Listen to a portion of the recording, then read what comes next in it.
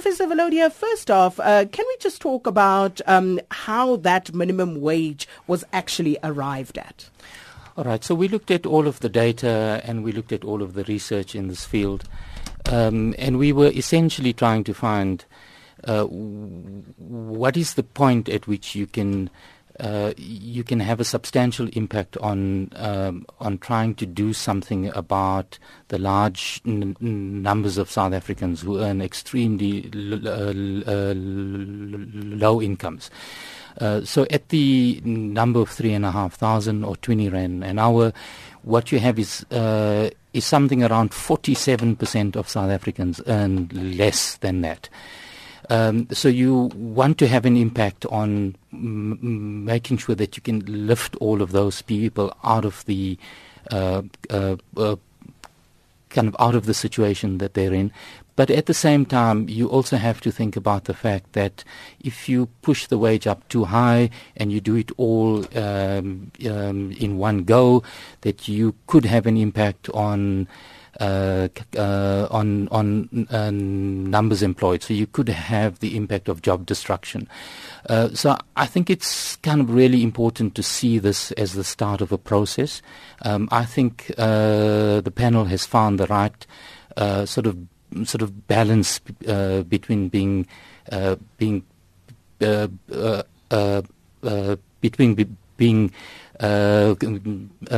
quite sort of bold about taking the step, but making sure that we do it in a responsible way, and that we don't end up hurting precisely the group that we're trying to assist. I think that's the irony of the challenge that we've had. You're trying to lift the incomes of a large number of South Africans who earn a wage that is really, really low. I think we would all accept that it's too low. I think we would all accept that we would have liked to do a lot more, but it's really important to see this as a first step in a process towards dealing with the problem. So, when we talk about the minimum wage, we tend to take for granted that we all understand at which level this is actually set.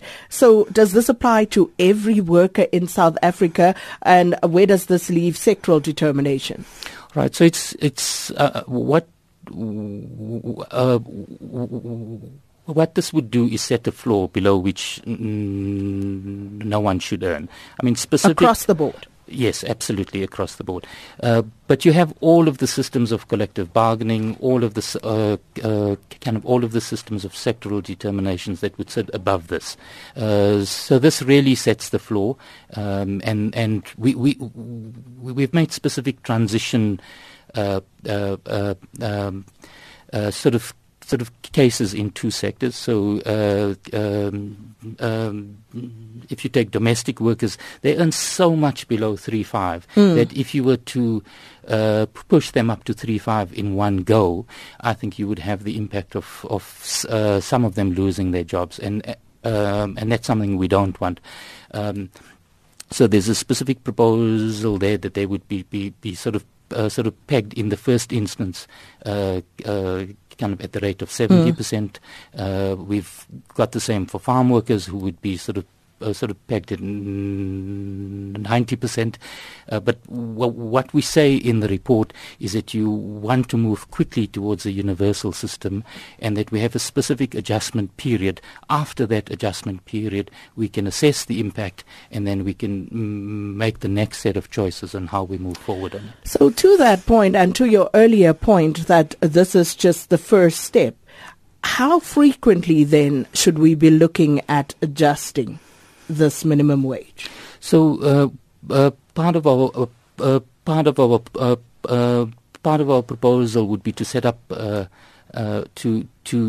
to kind of set up the institutions that would make the decisions on an ongoing basis. So you could have a system where you adjust it every year. You could have a system where you just where you do an inflation adjustment each year, and then after every 2 years, 3 years, 5 years, you make a more substantial adjustment. I think the key point to make is that you want the system to be evidence-based. You want to implement it, and then you wanting to assess what the impact of it is on an ongoing basis, and then you make the adjustments going forward on the evidence.